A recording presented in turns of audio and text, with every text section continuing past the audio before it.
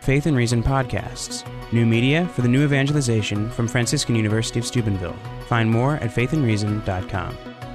You're listening to a panel composed of Dr. Ed Kovach, Associate Professor of Computer Science at Franciscan University of Steubenville, Dr. Mike Sirilla, Associate Professor of Theology at Franciscan University of Steubenville, Dr. Paul Symington, Associate Professor of Philosophy at Franciscan University of Steubenville, and Dr. Dan Kuebler, Professor of Biology at Franciscan University of Steubenville, discussing the topic, Are We Machines? Has Modern Science Left Room for Personhood? This panel is part of the Science and Faith series at Franciscan University of Steubenville. The moderator of this discussion is Dr. Dan Kuebler. The panelists present in this order: Dr. Kovach, Dr. Kuebler, Dr. Symington, Dr. Sirilla. Let's introduce the other members of the panel. This is Dr. Ed Kovach, who is a professor in the Computer Science Department. Dr. Paul Symington, who is a professor in the Philosophy Department. And on the far end is Dr. Mike Sirilla, who is a professor in the Theology Department. What we're going to do is each one of the panel members is going to get up and give a short 5 to 10 minute talk, just sort of looking at this problem from their discipline. And what's going to happen, Dr. Kovach is going to go first, I'm going to go second, we're going to go Dr. Symington will go third, and Dr. Sirilla will go last. Just so you realize, before you get shocked by what Dr. Kovach and I say, Dr. Kovach and I are both going to argue today from a materialistic position. So we're going to talk, give you the argument that a scientist who believes that the mind and brain are the same thing. There's nothing more than just mechanical workings going on. What's the argument that they're going to give? And then Dr. Kovach is going to give an argument based on artificial intelligence, computer science professor that might think that, hey, there's nothing else going on in the brain other than an algorithm that's run. Okay, and then I don't know what they're doing on that. But who knows what's going to come up? But and then at that point, then we'll probably comment a little bit, respond a little bit to each other, and then open up for questions that you all may have. Okay. So, not further ado, Dr. Kovach, we'll go ahead and get us started.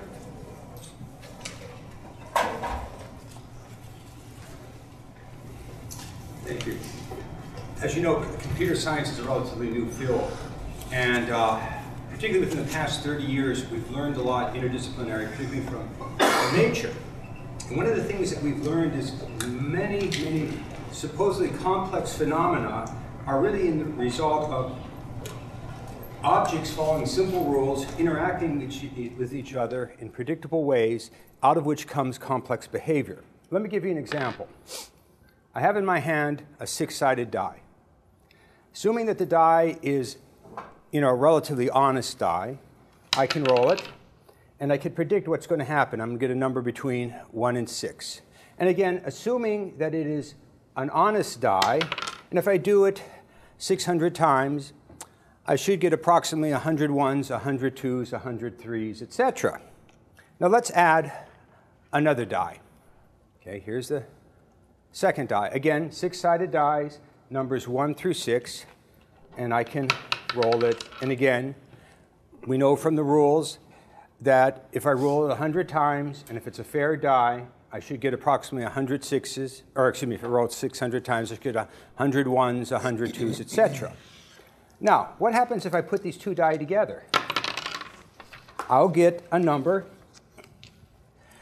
between 2 and 12. But there's a little more complexity there, because when these two freely or randomly interact and they come up with their different numbers and I add them, I don't get simply, if I did it 1,200 times, I wouldn't, or not 1,200 times, if I did it 1,100 times, I wouldn't get just 11 100 2s, 100 3s, etc. I'd have another pattern. Approximately 1 out of every 36 rolls should be a 2. Approximately 1 out of every 36 rolls should be a 12. Approximately 1 out of every 18 rolls should be a 3. Approximately 1 out of every 18 rolls should be 11. Thus, we have a pattern emerging that's more complicated than the simple patterns of divided, the numbers are divided evenly. Now we have this pattern. Again, no divine hand, no immaterial force. It's just simply these simple concrete objects working working in random with things that are predictable. Now, nature has a lot of things like this. For example, biologists studying anthills and termite colonies have found a very elaborate, complex structures, free with air spaces, with tunneling. Now, it turns out that although these are beautifully constructed, they arose randomly. How? Because each of the ants or the termites in a predetermined way acts, and the interaction of these social insights produce these very complex, beautifully architectured dwelling places. Likewise, another creature which is a little more interesting, the cockroach. It has some very complicated behavioral problems that we were trying to figure out and which computer science, following this pattern, has solved, which I'll bring up in just a little bit. Look also at our brain. Our brain fundamentally has just three basic functions. Our brain can detect contrast, detect patterns, and make association. Everything else that we can do is a result of the interaction of those three basic properties. Now you might say, wait a minute, there needs to be more than this. Well, if you look at mathematics, all of numeric mathematics can be boiled down to just three simple functions. That is successor, that is you have a number and you could calculate its successor. The second one is constant, that given a certain input, you'll always get the same output. And then a projection, given a set of numbers, you'll always take the fifth value or the sixth value. Everything mathematically that can be solved by a formula which can be derived from these three simple rules. Now, when CS first tried to simulate human intelligence, we did get some results, but we kept hitting dead ends. Now, one of the results I'm just mentioning in passing was a program called ELIZA.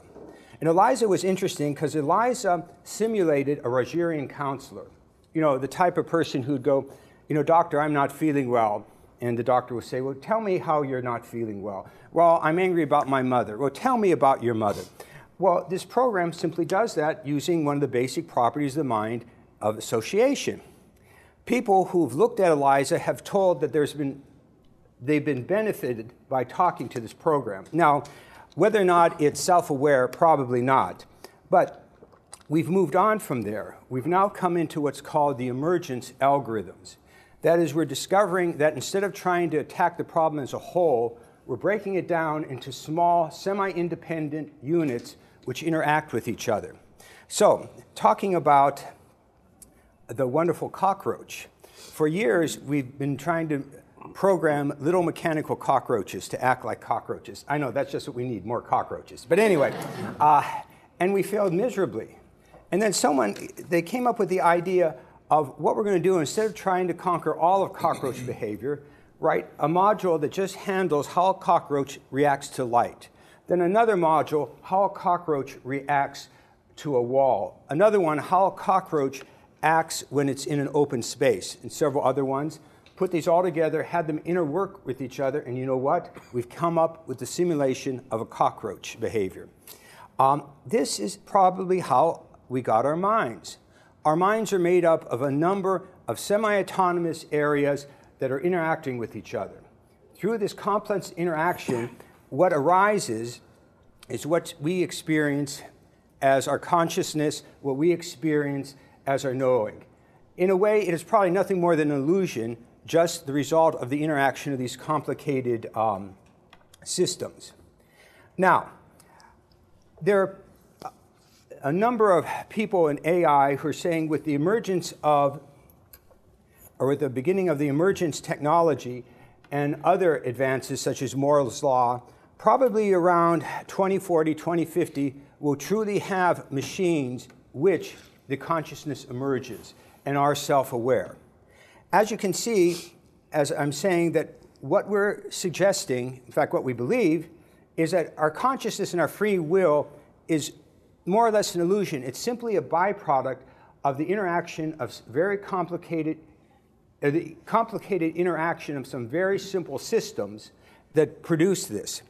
Although we'd like to believe we're in control of our decisions and they're free, these decisions are really nothing more than the results of the random rolling of these die.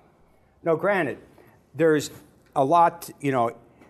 It's not simply rolling a die, it's our environment, etc. But still, in the very basics, it's nothing more than these simple systems forming a complex interaction. Thank you. And I'm going to speak more from the biology perspective than Dr. Kovach spoke from computer science perspective. And I wrote most of this down because I had to make it up, and so it's not coming. So I'm just going to read most of this because it doesn't flow that naturally from what I normally talk about in class. All right. So thank you for deciding to come tonight. Of course, you didn't decide to come. All right. Your brain, that 3-pound machine honed by millions of years of evolution, is what brought you here. Okay. I know you're probably still operating under the illusion that some immaterial mind or soul animates your brain, and this mind is you, or at least is the part of you that makes conscious decisions and free choices, such as whether or not to come to events like this on a Thursday night.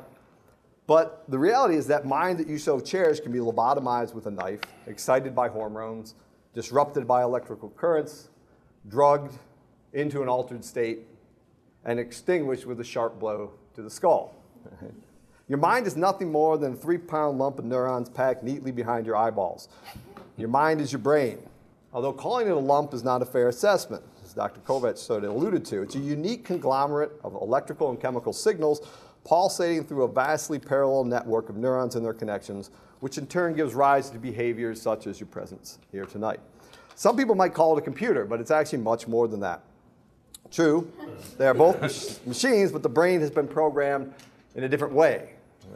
Human programs a computer in a few days, years, hours. Your brain has been programmed to develop an inherently flexible set of algorithms. It's amazingly flexible in the types of problems that it can solve. And the reason is because it's been programmed by about 600 million years of vertebrate evolution to give you the vertebrate brain that you now possess. Right? It's evolved, as Dr. Kovach alluded to recognize novel patterns. The brain's very good at that. To identify emotional states in fellow primates. Very good at recognizing fear or anger in other individuals.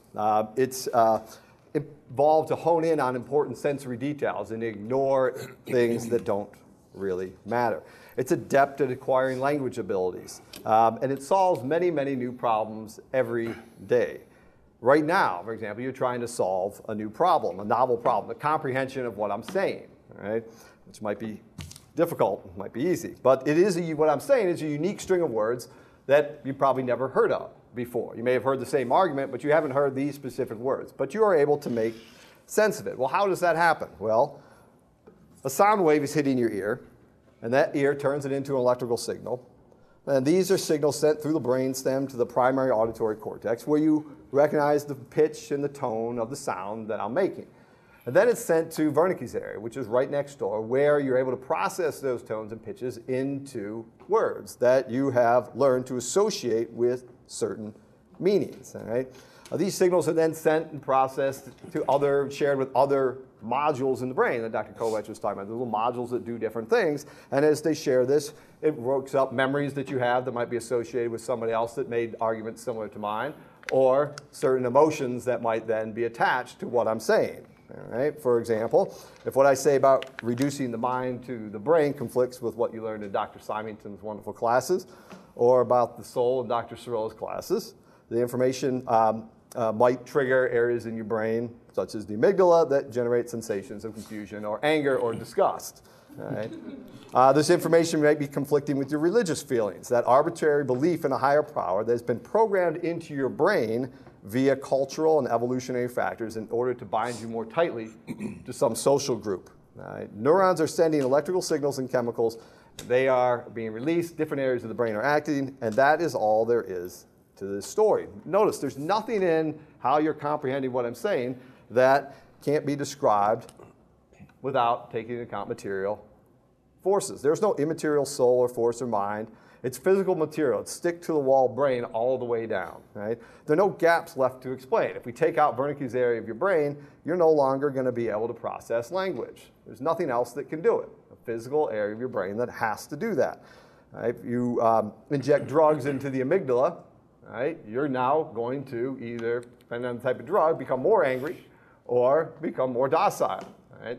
The amygdala is going to do that. Injecting drugs into other areas of the brain aren't going to do that. There's a specific area that has to do that for you.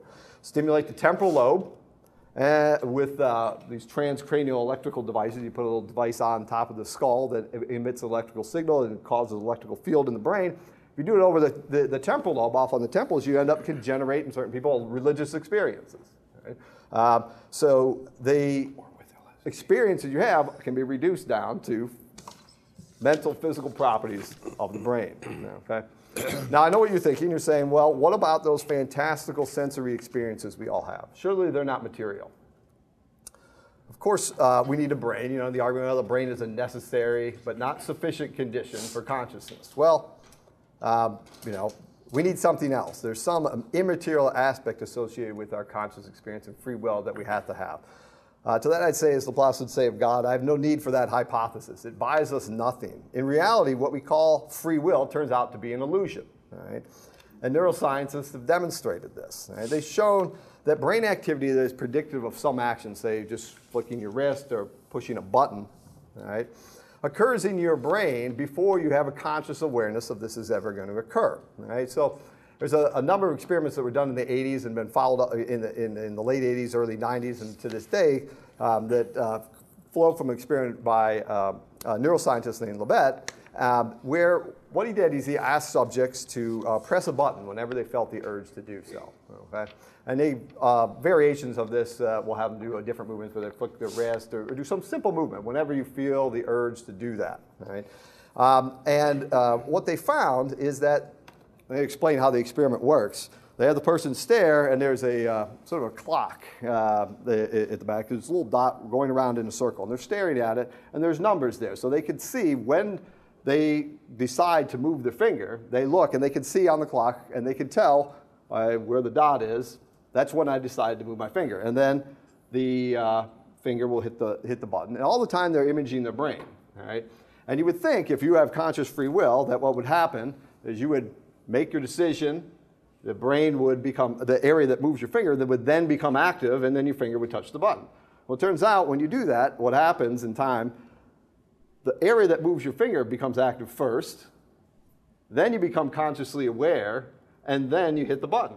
And this has been repeated in a variety of different experiments where you're doing simple movements. So in this experiment, the interesting thing is that the subconscious buildup that determines the movement is going to occur, originates before you're actually aware that you're going to make a conscious movement. Right? The fact of the matter is that we have no conscious control over this. This is what's called in neuroscience this subconscious buildup.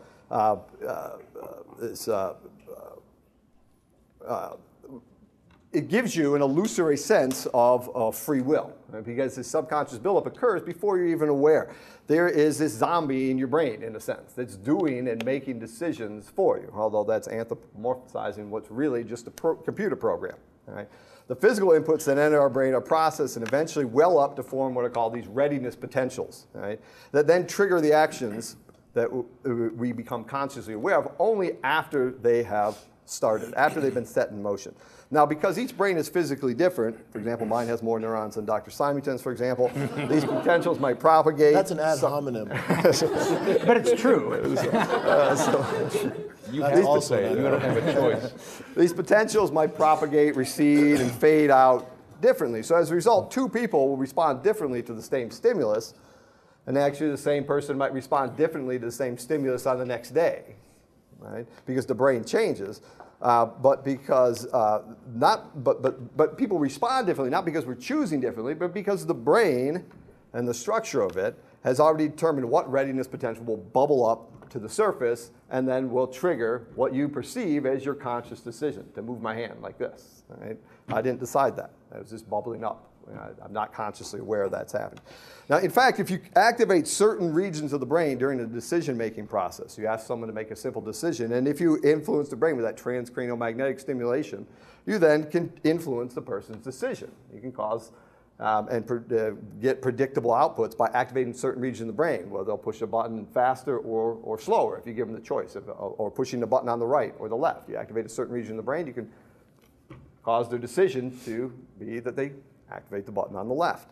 This is not surprising, as the stimulation alters the neural activity in the brain, thus changing the subconscious processing of that readiness potential.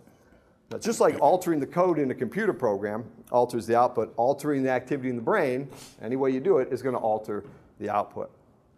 You might be thinking still that this still doesn't explain why we have such wondrous sensory experiences, particularly of free will and deliberation, right? So if I stop right now, I take a breath, and I look to the right and look to the left, and I see all these people out there. I smell the pizza in the back of the room, and you have all this very rich sensory experience. You say, well, why is it that neurons firing and processing information like a complex machine would ever generate such rich sensory experience? Right? Why is this? Why do I have conscious sensory experience at all? Right? If I'm just a machine, why do I just operate like a machine without any sensory awareness or conscious awareness of what's going on? I could be talking right now saying the exact same thing, but have no conscious awareness of that. So why? There must be something that this conscious sensory experience is for. If the brain is processing this and supposedly doing all this work to give me a conscious sensory experience, it must be for something. There must be an immaterial mind. Well, not so fast, okay? Because an immaterial mind has no means by which to affect a physical brain, the machine that actually is determining my behavior. An immaterial substance, something that any self-respecting scientist considers a non sequitur, has no causal connection to behavior. How does something that is immaterial affect the firing of physical neurons that modern science has shown to be essential to directing and predicting behavior? Is some magical élan vital like a cat-like burglar modifying the brain, leaving no footprints of its activity? Give me drugs and chemicals and electrical pulses and growth factors if you want to talk about modifications of the brain. Give me something I can hang my hat on rather than give me something real that I can hang my brain on. I try to hang a brain on some immaterial concept as the mind, it falls to the floor. Right? If an immaterial mind did exist, it would be an impotent add-on. Right? It'd be less important to the workings of human behavior than a cup holder is to the workings of a car engine. Sure, I might have a robust conscious sensations and illusions of free will. I don't deny that I have this. I'm not sure about everybody else.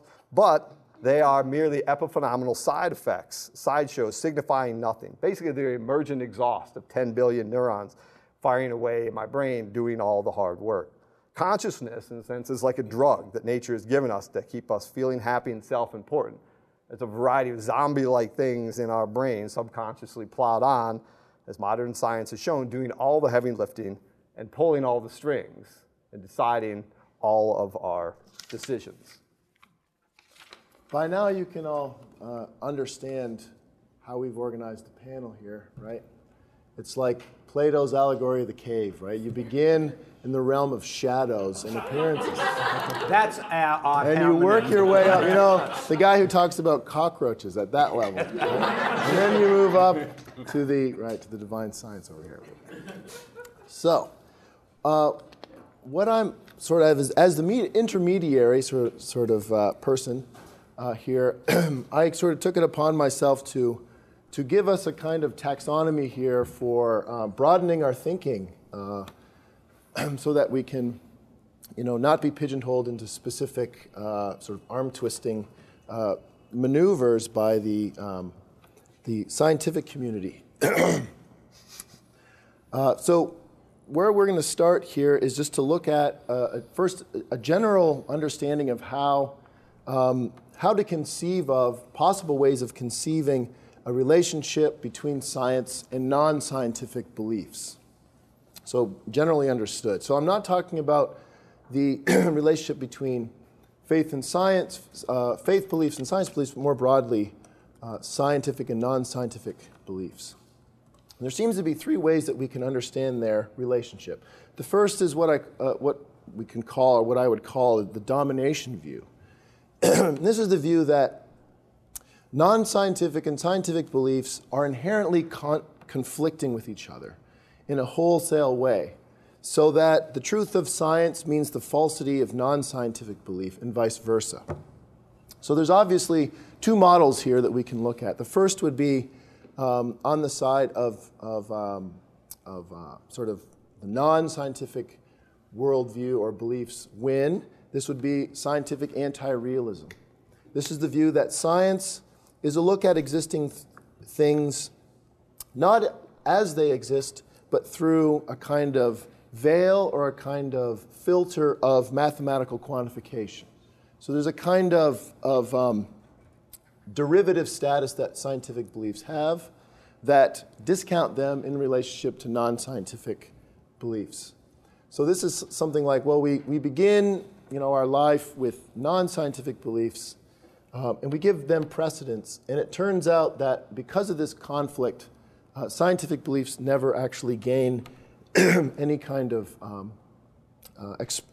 they never actually express any reality about the world. Now, of course, on the other hand of this, we have folks like Dawkins, Quine, Rosenberg, these philosophers, biologists, who believe also this domination view, but on the other side, the scientific side. So they would say, materialistic reductionism, eliminativism, the only aspect, the only thing that's true is scientific beliefs. Now, moving on to the second way of understanding the relationship between the beliefs, we can look at the what I call the independence view. This is the view that scientific and non-scientific views are independent of each other.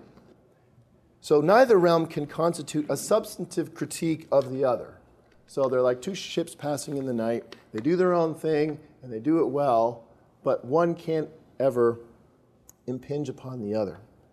Now, we can look at two models for this as well. The first is the view that science is objective and impersonal, whereas non-scientific belief is subjective, or perhaps intersubjective and personal. So someone might say, who holds this view, yeah, I don't really care if, Dr. Kovach has proven to me that determinism is true and I have no free will. The most important thing is that I have a feeling of free will. I feel that I'm free. Okay?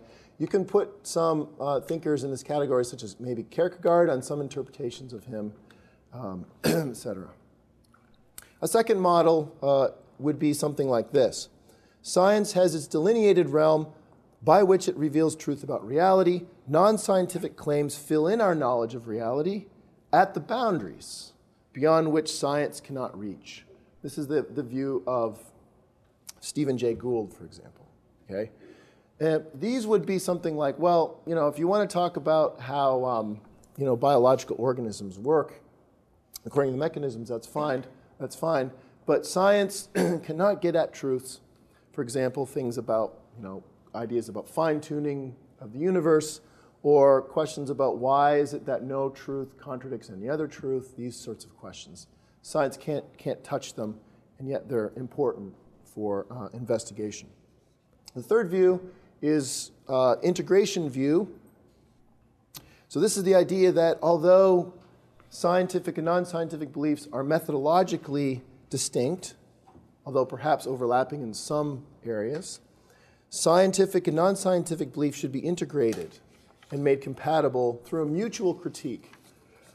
So I see two models here as well. One where you give precedence to scientific views. They're the more fundamental, but they need to be revised by non-scientific views in some way to make room for non-scientific views, to make room for the critiques that show that science itself cannot, perhaps in principle, account for certain phenomena that are experienced.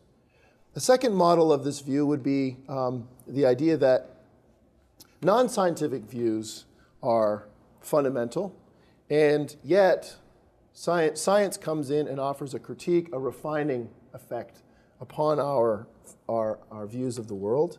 And so they need to be taken seriously, and our views should be revised. So an example of this would be something like, sort of neutralizing a little bit what Dr. Kuebler is saying, but a view something like, yes, our decisions are impacted by nature-nurture situations, neural states, but it doesn't altogether take away our free will. That idea is incoherent, something like that. All right, so the next point I wanted to bring up is just to look at exactly what does it mean to say that man is a machine? So how would we define this? How would we define the idea that man is a machine? I have two on the handout that I have. I have two actually that I gave. I'll just look at the first one, the metaphysical account. So the idea is that the man is a machine if and only if man is an object made up of parts wherein the existence and properties of the human being as a whole are fully caused by its parts and their causal interactions and configurations in virtue of the properties possessed by its parts. This would be a lot like what Drs. Kuebler and Kovach have presented to you tonight. So the question is, what's the problem with this definition? So let me just say, I've given this the strongest possible formulation, right, for the sake of argument. Right? This is what sort of the new atheists will push. Naturalists will push. So what's the problem with defining man that way? Well, it seems like there's two problems. The first is that there is no possibility for what we call top-down causal action or mentally caused action. Okay, things like rational behavior, things like free choice, autonomous behavior, that has its seat in the human being as a whole, right? Gets neutralized. This is because of things like the law of conservation of energy and the causal closure principle under the physical, right? It's a closed system here. There's no room for anything outside of the system to intervene and to affect the results. So that's our first problem. The second problem is human beings could have come into existence on this model merely through chance interactions of elemental bodies. Now, of course, my hair was curling when these guys were talking. I had these arguments, we'll save those for the Q&A. I'll skip over that section. But I just want to point out that this is sort of an argument from authority sort of thing, but it's interesting to point out that there are some significant trends in contemporary naturalist philosophy. Thomas Nagel, David Chalmers, there's another guy, a little earlier generation, Norman Malcolm, who have really realized that naturalism, in fact, isn't sufficient for accounting for the whole shooting match, as it were, and that, in fact, it needs to be broadened or reconceived in some way. All right, so let's look a little bit at what I could see as three options. This is what I call options for squeezing a soul theory into the mix. Okay, so the first view would come from the domination view, and this is would be the idea that, hey, these large objects like human beings are primary, and the parts through which they're analyzed are derivative, right? They come through the quantification of nature, okay, which, as I said, has a filtering effect, okay. And although it helps us to do things like predicting behavior and these sorts of things, it lacks. It's an error to treat these elementary particles as if they were substances in the full sense of the term, right? And what I mean by substances are things like dogs and cats and trees and other human beings, okay? That's our primary model for understanding many things, including causal interaction, okay? So it seems to me that on this view, what someone could say is that, it's very interesting to quantify things with respect to its ability to predict behavior, mimic behavior, et cetera, okay? But the fact of the matter is these entities that you've discovered just don't have the causal powers that you're giving to them, right?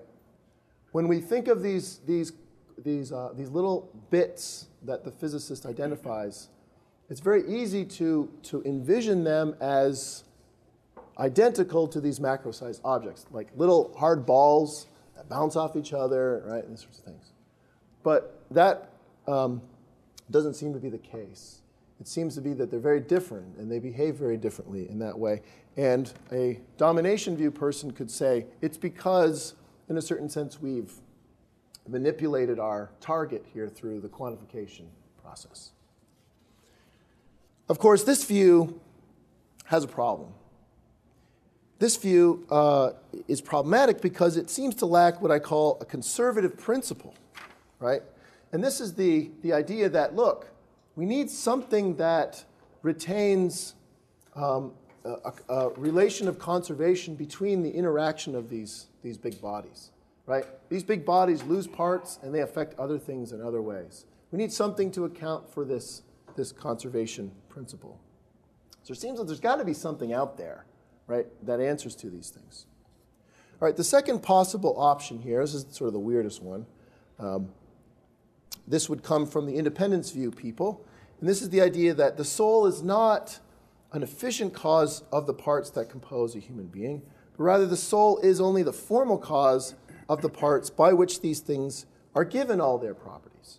So, generally understood, this would be a sort of an occasionalist or a compatibilist view. Okay, so you say, yeah, fine, you have these particles, they're doing their thing out there at this level. Okay, but that's at the efficient cause level. They're sort of, and then sometimes they get together in certain ways, and a soul joins the party. Okay, and the soul doesn't actually have any efficient effect on the movement of these parts.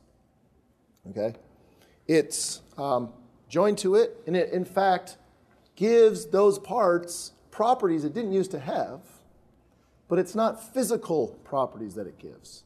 Okay, so it for example, gives a bunch of atoms, a bunch of molecules, the property of being a human hand, right? Able to do various things. Okay, but the analysis of the movement of those things will be compatible with a perfectly closed physical system. Okay, now you might say, well, that doesn't make sense. I'm throwing that one in there. This was Leibniz. Leibniz had a view similar to this. He was sort of working through the modern world, the Enlightenment world, and the scholastic period. So I thought I'd throw that one out there as a representative of the independence view. Right, they're two independent spheres.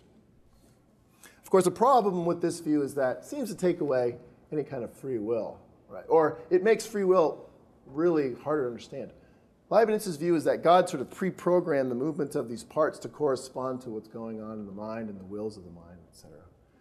And that seems a little to strain plausibility. All right, the last view, which I'll briefly mention, is just this view that there are elemental parts, and they are, in a sense, have a certain amount of priority to the things that they compose, insofar as they each have their own set of physical properties. But these elements in themselves do not actually possess the full range of properties that they have when they compose a human being. And that actually includes physical properties. Okay? So like the independence view, the hand, right, the soul gives to this bunch of molecules the property of being a human hand or being able, a foot, to kick a soccer ball. Okay? But there's also physical properties that are changed when it's appropriated into the human body. Specifically, the alteration of those parts to respond to, okay, to you might say, to respond in a way that's not fully closed, physically closed under the system. For an ability to interact with the soul at some level, maybe we put that at the quantum level, right, where you have some probabilities there, okay, where the soul actually is able to exert some changes, right? So just for example, if I freely choose to do X versus Y, I'm going to have different neurons firing because of that choice as the initiator of that choice, right? So it breaks open this causal closure enough to squeeze a soul in. There's a lot to handle tonight. This is a very dense issue.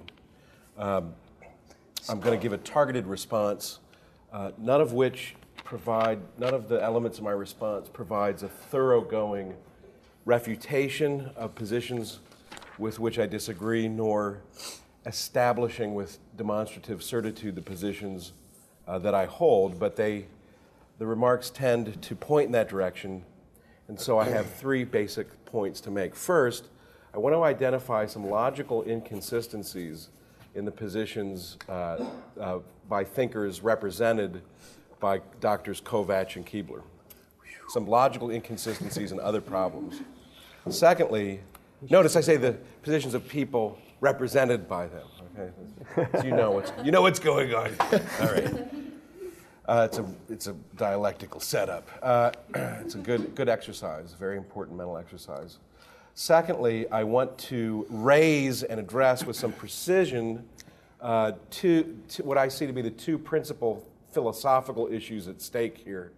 There are others, there are ancillary ones, but these are the two principal ones. And then finally, I want to make a closing theological point.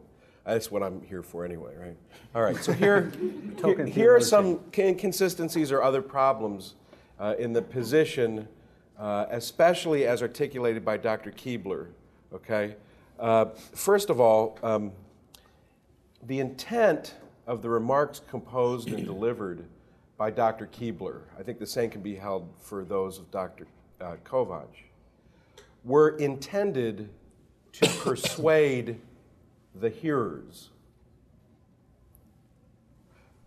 But if there's no freedom and there's no mind, then there really is no possibility of considering different claims. There's no choice in the matter.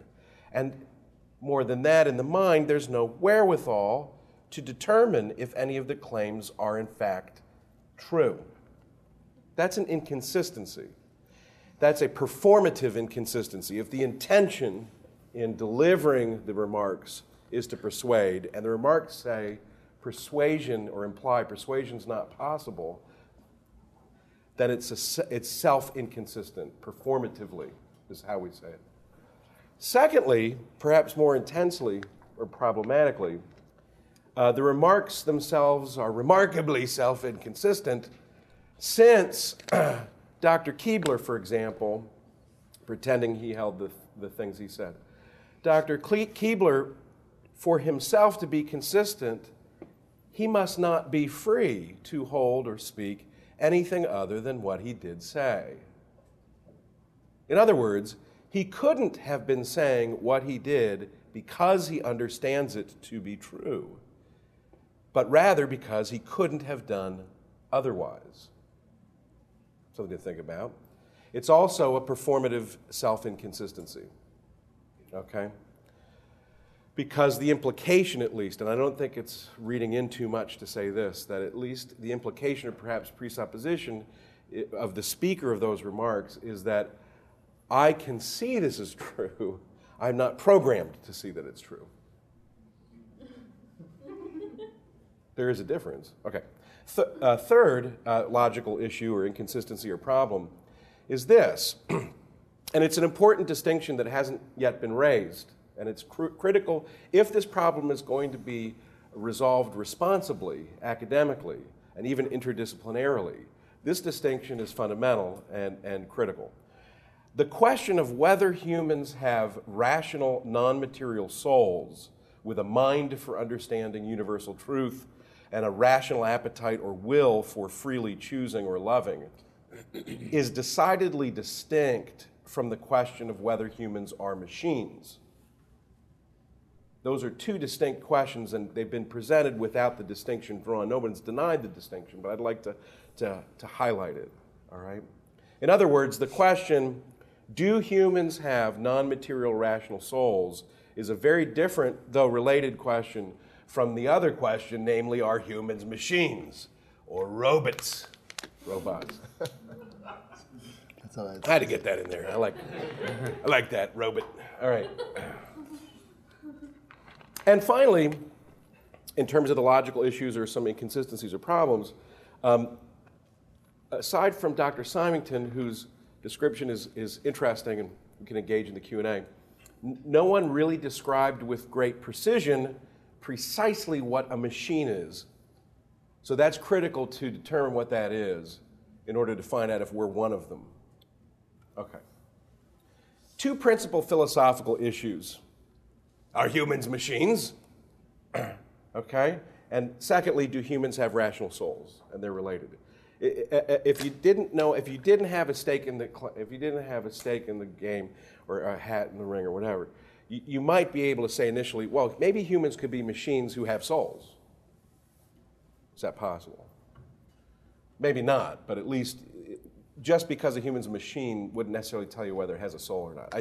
And for the record, I don't think humans are machines. I think we're like machines. I think machines are like us, other animals, or other living things, and that we do have souls. But in any event, here are the two philosophical issues, and here are some brief forays in the direction of resolving them. It's not a resolution, okay, but here are some issues. It seems to me, and this is debatable, and it needs to be debated and critically evaluated, that machines are works of human art, it seems. That's not an uncommon position to hold, that machines are works of human art. They have parts, just like humans have parts, and other animals and plants and other things have parts, but their parts are united fundamentally by an extrinsic source. Think of a clock or another machine, that thing we'd obviously call a machine. If it's a spring-loaded clock, you have spring and other hands that don't naturally come together, but the fact that they are united and come together has to be brought about by a source extrinsic to the clock, pushing those things together, somehow joining or uniting those parts. Second. Third, a machine. So a machine's work of human art, its parts are extrinsically united. Third, the actions of a machine are fundamentally determined. And that doesn't mean in every instance, but fundamentally determined by an extrinsic source, not by an intrinsic source. And I say the machine's parts are determined, their actions are determined by an extrinsic source. The parts themselves have perhaps arguably intrinsic activities, but the way they're working together in this conglomeration, this clock, like a spring in this clock, the action of the spring in this clock is determined by an extrinsic source, usually the human who produced the artifact, the machine. And for machines to really be a machine, the parts have to be working together towards some intelligible goal, some meaningful goal. Now I think, and all that's debatable, I'm not establishing it, just baldly asserting it, throwing it out on the table. Humans, I think, are like machines, but humans are not machines. Or rather, machines are like humans, and like other animals, and like other living beings, even plants. How are we like machines? Well, we also, and other animals and plants, have parts that work together for an intelligible goal, no doubt. But here are some critical differences. There are other similarities, but here are some critical differences to consider, just to throw them out. First of all, humans are not exactly works of human art or artifice the way that non-living machines are. Humans are involved in producing other humans, but not really works of art. Present my children as, look at my work of art. Mm-hmm. Look at what I put together. I was involved in doing it, but it's not exactly a work of art. It's a work of nature. Secondly, the parts in humans are not fundamentally united by an extrinsic source, though extrinsic sources are absolutely necessary for the parts to be there and to continue to function. But they're not fundamentally brought together by an extrinsic source. This can happen, transplantation, no doubt. You can transplant bodily parts into other bodies, all right? But that's not the norm. That's predicated on there being a body there in the first place that's not a transplant in order for transplants to take place. Transplantation is a dependent phenomenon. And finally, while some human actions are determined by extrinsic sources, absolutely, no doubt, okay? In fact, some very basic natural sources like light, water, air, and reaction to sensory experiences and other physical phenomena acting upon a human. Not all human actions are determined by extrinsic sources, and not fundamentally so. That's very abstract. Perhaps less abstract way to say it is that we move ourselves and aren't programmed to do so. It's bald assertion, not demonstrating it. All right. But these are important issues, claims to be torn into and ripped into in order to engage the question whether we're machines. What is a machine? Are we machines? Are we like machines? How are we unlike machines? All right? Secondly, let me give you a little example here. I think it's significant. A spring in a clock with a spring can be removed from a clock and placed in a machine of a different kind altogether, with completely different purposes, and be the same spring. Okay, you could take a spring out of a clock, let's say arguably, and put it in a spring-loaded pen, or if it's a big clock, spring-loaded gun or something like that. Okay, and it's still a spring acting the same way in either context. However, with human parts, and by parts I don't mean on the quantum level. Dr. Symington raised that issue, and there's atomic issues too, but I mean kind of more basic, identifiably human parts. Quantum parts and atomic parts are not unique to humans. They're found in other non-human things. But distinctively human parts, like a human hand, okay, a human head, a human brain, a human heart, etc., are not the kinds of things that you take out and put in a note, completely different kind of being. See, the idea with the spring was out of a clock and into a non-clock. You take human parts out and put them in a non-human. So this excludes transplantation. You put the parts of a human in a non-human, you don't really say, let's say it's always going to be something gross, right? So it's like a head or a hand that's not part of a human anymore, okay? And then you can say, right, that's a human hand, but let's say you're using it in a conglomeration for a different function that's kind of morbid or something. And there's a human hand in a functioning in a different non-human fashion. It's gross. I don't know how else to talk about it. I've spent a whole semester doing that. Yeah, we talk about this a lot, actually. Brain transplantation. Could you imagine his brain in that body? But that's brain. But see, that's different because that's human to human. I'm talking about human to non-human use of formerly human parts. It doesn't act the same way like a spring acts the same way in the clock and in the pen and in the gun. If it was the same, if you could do that, okay? It acts differently. And usually we can say that's a human hand over there, but we react differently when we say that's a human hand over here. That's a human hand. That's a human hand. What's the difference? Well, the difference is one is part of a corpse. It's acting in a fundamentally different fashion. Whether you can revive it or not, it's acting in a different fashion. That's, I think, a helpful, gross example to consider here, okay? Secondly, second philosophical issue on the table here is, do humans actually have rational souls? No time for proofs, just some basic, in fact, just maybe one basic point of entry reflection. It's the line of thinking that Aristotle gives in De Anima on the soul, for establishing the existence of a non-rational soul. Humans seem to be performing certain kinds of activities that do not seem able to be performed by bodily material organs. If it's true, it's all these ifs, right? Because you have to establish this, and we don't have time.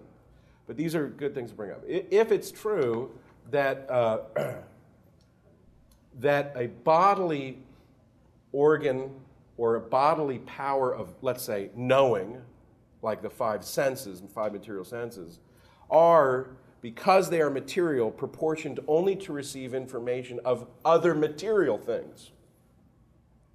Okay, that's a big issue there. If they're material, it seems, and Aristotle, I think, demonstrates that their power is proportioned to knowledge of other particular material things, yes?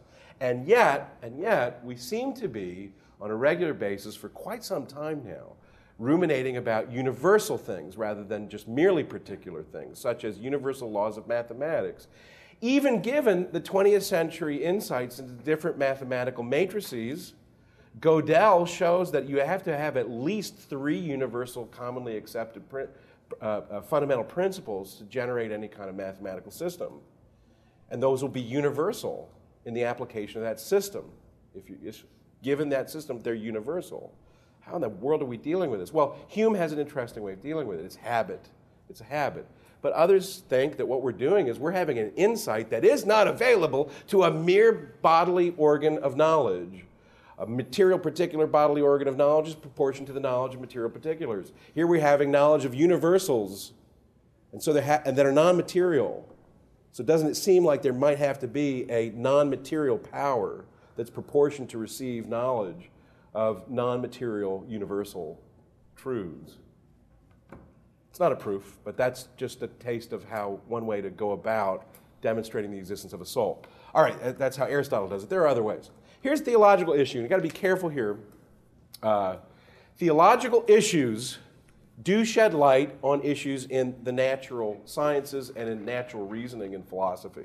They can shed light, or at least perhaps you could say establish parameters. What theological insights do not do is prove scientifically in terms of the natural sciences or prove philosophically in terms of philosophy that such and such is the case. They don't count as philosophical or scientific in terms of the natural sciences proofs on that ground. So here are some, let's see, I've got 4 very quick and simple elements of church doctrine to consider. Okay? First of all, the church has consistently taught John Paul II, Fides et Ratio, Vatican II, Gaudium et Spes, Vatican I, 1860s, Dei Filius, that faith and reason, what we can know by revelation and what we can know by natural powers, cannot truly contradict when it's true knowledge. Why? Well, it's different explanations as to why. Aquinas' explanation is God is the source of all truth, revealed truth and natural truth. You're not, in other words, going to have something that you know for sure through faith that will be refuted or contradicted by sound and good reasoning on the level of natural science or philosophy or history. Okay? They won't contradict. That just because you know something by faith doesn't prove that it's true philosophically. That's received by revelation. So we're talking about different spheres of knowledge, different modes of knowledge. We're here talking about a supernatural mode of knowledge that's compatible with natural modes. So you won't find a contradiction.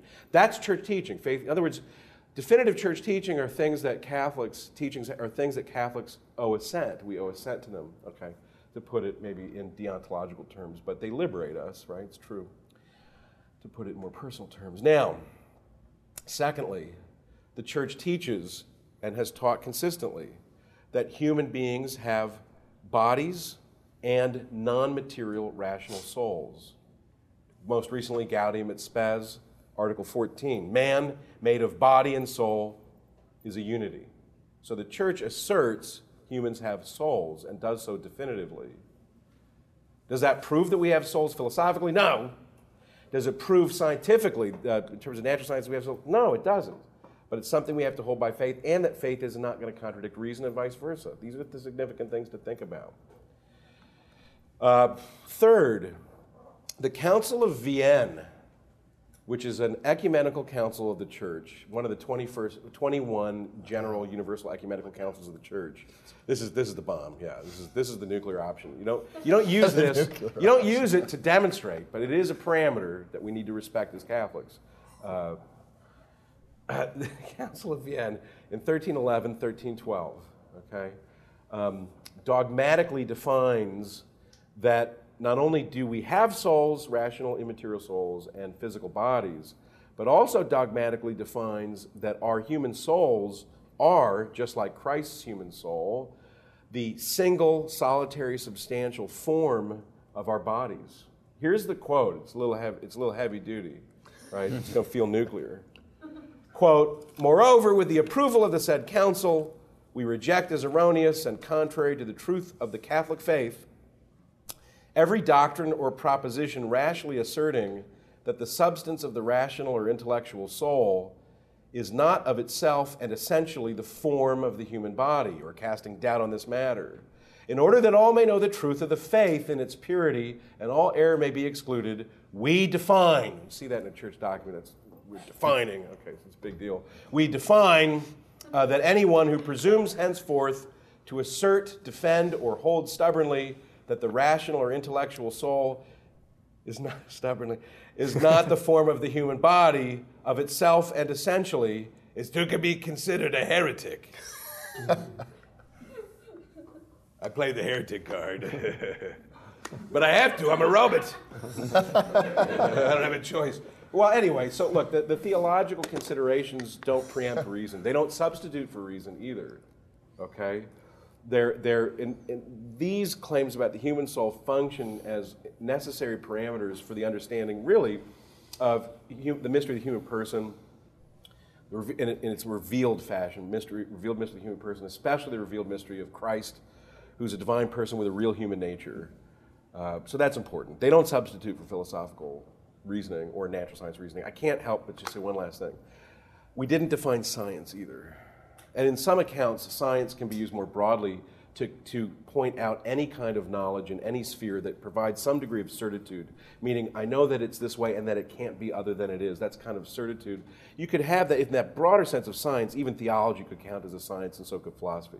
But Dr. Symington and others were using science legitimately with a narrower scope, I think usually to mean empirically verifiable knowledge. Is that correct?